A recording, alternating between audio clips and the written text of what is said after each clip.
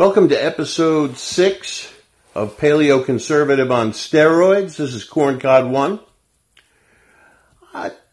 This evening I'd like to just make some very general statements on the nature of the meta-narrative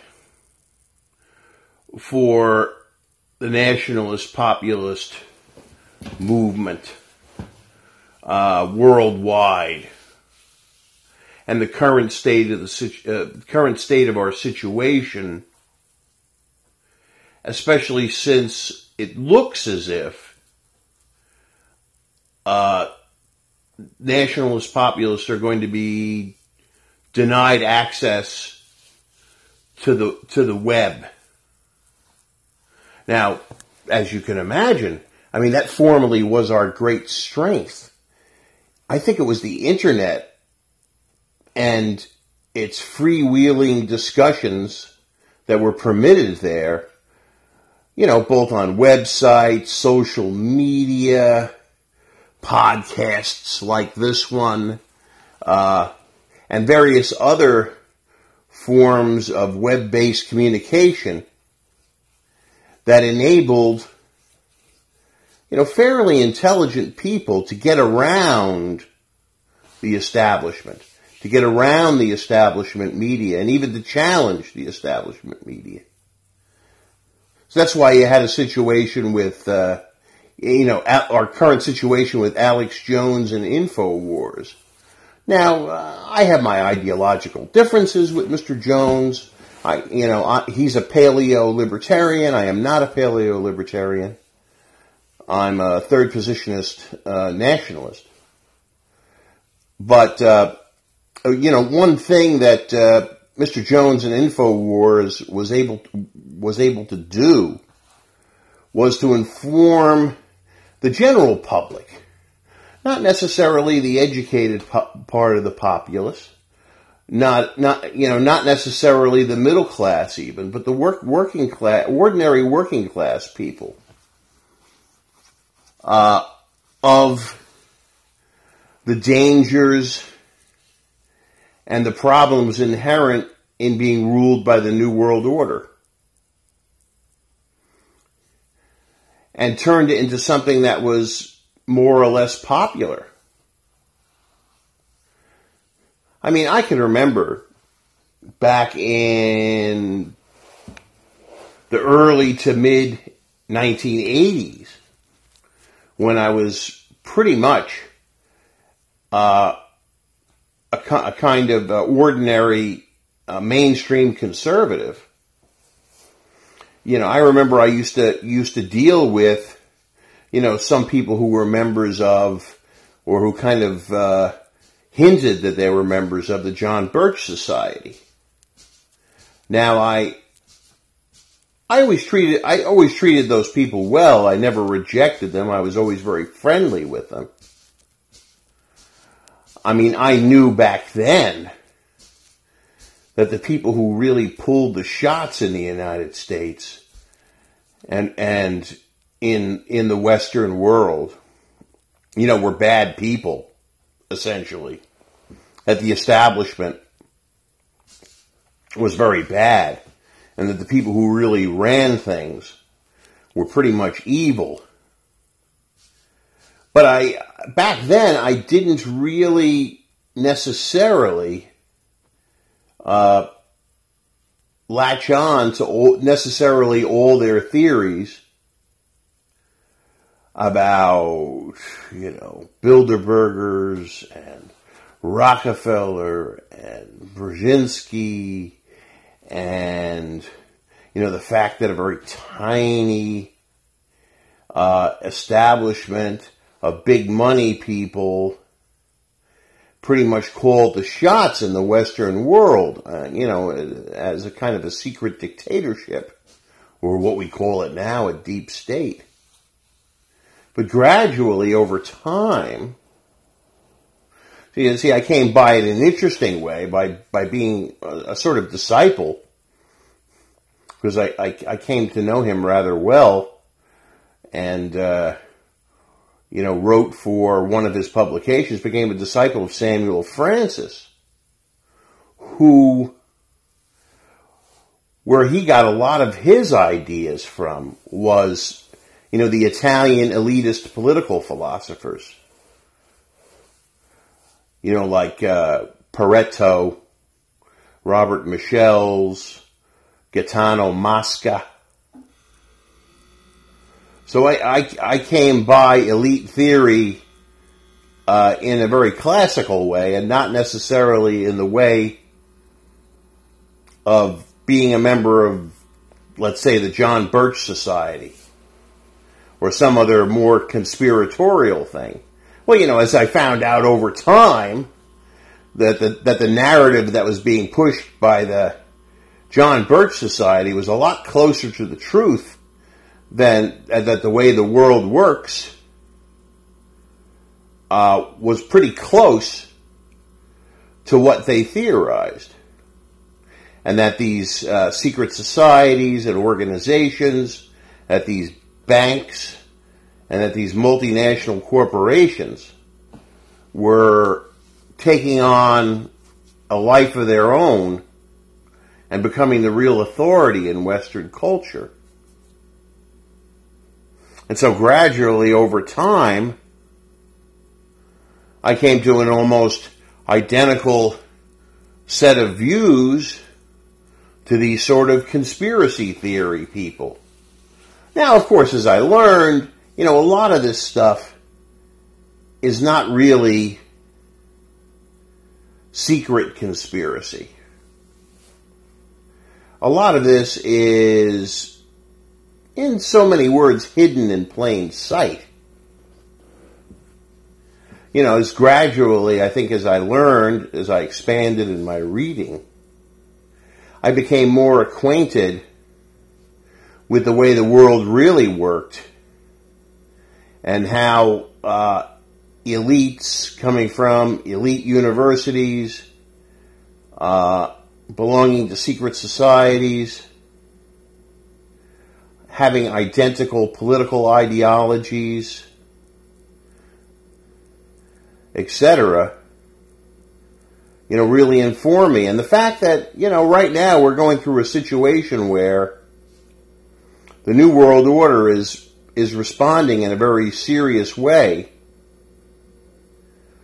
toward the populist nationalist revolution in Europe, the Trump movement in the United States, the beginnings of the good things that are going on in South America right now in places like Brazil and Colombia. And even in places like India, where the Hindu sort of nationalists are gaining ground. So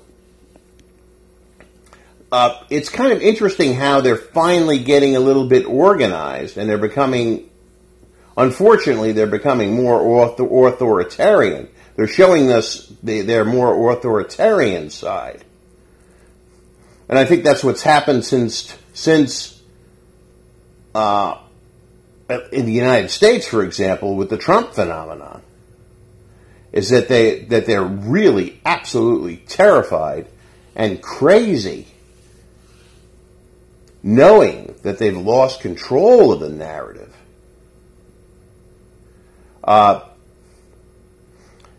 It's kind of amazing. I think I have my own little side theory. It might be right, it might be wrong. That the so-called New World Order, or whatever you want to call it, the Hive, or the transnational elites, give it the name you want, that they're not as effective as they used to be. My own personal theory is that the elite universities, Harvard, Yale, Princeton, and the second-tier universities, are not producing the kind of people that they used to produce. I think they're producing a lot of second-rate minds. Oh yeah, They do take all the powerful positions in society. They do take the more prominent roles, and they still automatically go to the front of the line. But I get the impression that they're not as widely read as they used to be, as intelligent as they used to be, as subtle as they used to be. You know, it's kind of interesting that Trump came to power after both David Rockefeller and Zbigniew Brzezinski. I think maybe Brzezinski died a couple of months after Trump took his oath. I'd have to look up that factoid. But how that first generation of the globalist international command center, so to speak, had already passed the torch to the next generation. I mean, you know, the elderly, 96-year-old George Soros. I mean, he has a lot to say. But is he really coordinating things? You know, why did they wait to the most recent Bilderberg meeting? You know, the rumors out of the most recent Bilderberg meeting, which I think they held in Italy, was that we got to handle this populist thing. And it seems this worldwide populist movement has become so successful because they've been resistant to the usual tactics that the establishment left has been using all these years. You know, even such a minor threat to the establishment that was presented in the person of Richard Nixon. And we saw how easy it was for them to destroy Nixon. You know, not that Nixon was some sort of great populist hero or anything, but they did interpret him as a threat, and, you know, they used the Watergate scandal to destroy him. But, you know, the media used to be able to destroy people like overnight. And they couldn't destroy Trump. All the things they did. They used all the traditional tools of their trade when it comes to vilification. And none of it worked. You know, how... and then they, started using some of this heavy use of the intelligence agencies. You know, the very fact that it's all come to light, maybe not all, but a great deal of it's come to light, that the CIA and the FBI, you know, were being used to try to prevent Donald Trump from becoming president of the United States, and they were unsuccessful. You know, what the hell's wrong with the New World Order that they're not that effective anymore? Have they lost confidence in themselves? I think it's possible. I think that maybe the current generation of world corporate leaders and New World Orderites and devil worshippers and, you know, whatever you want to say, that they've been infected by the decadence that they've actually used to create in society as a tool in order to destroy us, is they're destroying themselves.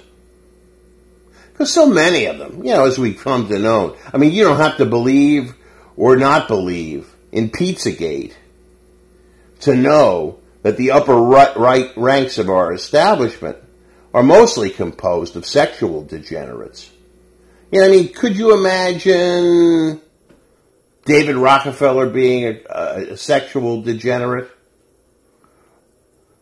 We all know Nelson Rockefeller was a bit of a horn dog, but, more in the normal way. I don't think Nelson was banging little children or 12-year-old girls or whatever, He did the very ordinary thing of banging his ugly secretary, which is kind of interesting. He was said to be in the saddle when he died, so to speak. I think it's that the people that currently run the New World Order are not as smart, not as intelligent, not as swift, not as responsive as the previous generation of their leadership.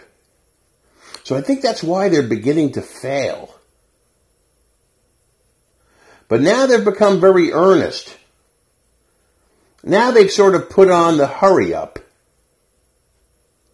Because it used to be, I think they were very content with their process of gradualism.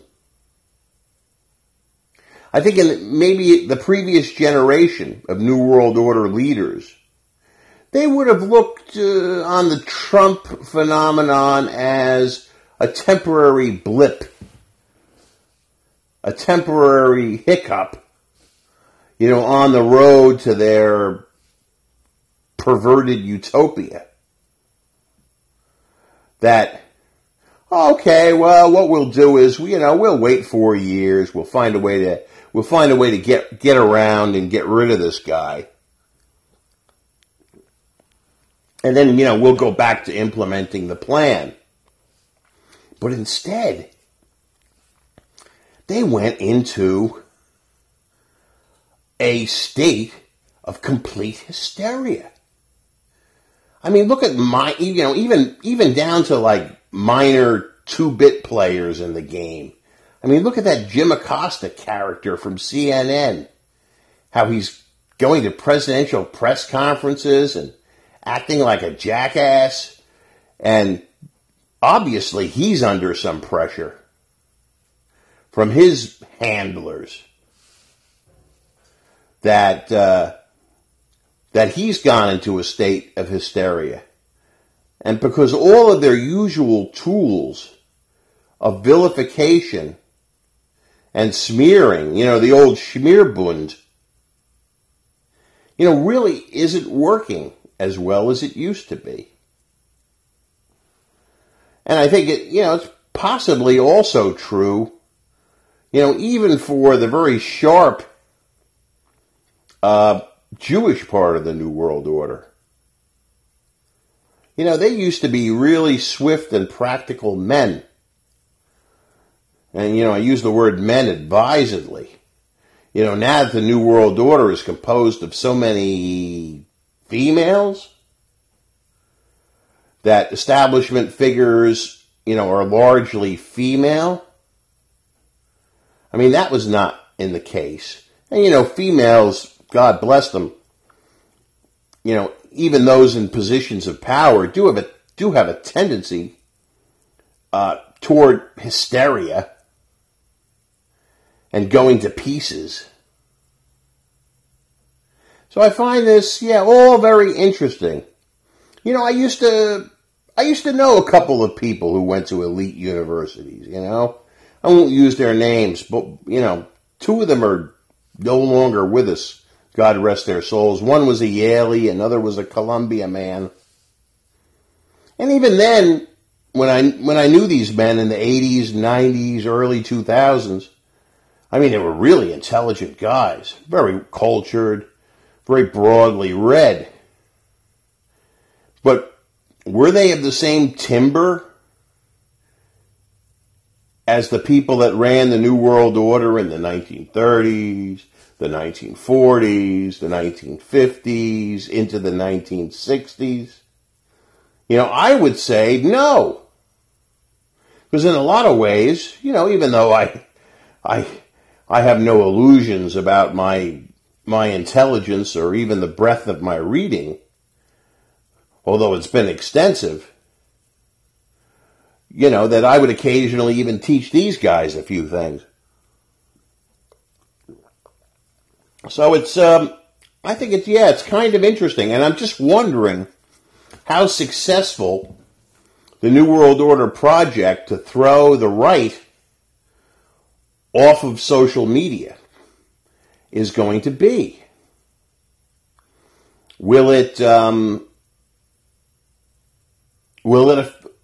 affect the midterms? I mean, it's obvious they're trying to affect the midterm elections in the United States and make sure that, at the very least, the Democrats take the House, and possibly the Senate.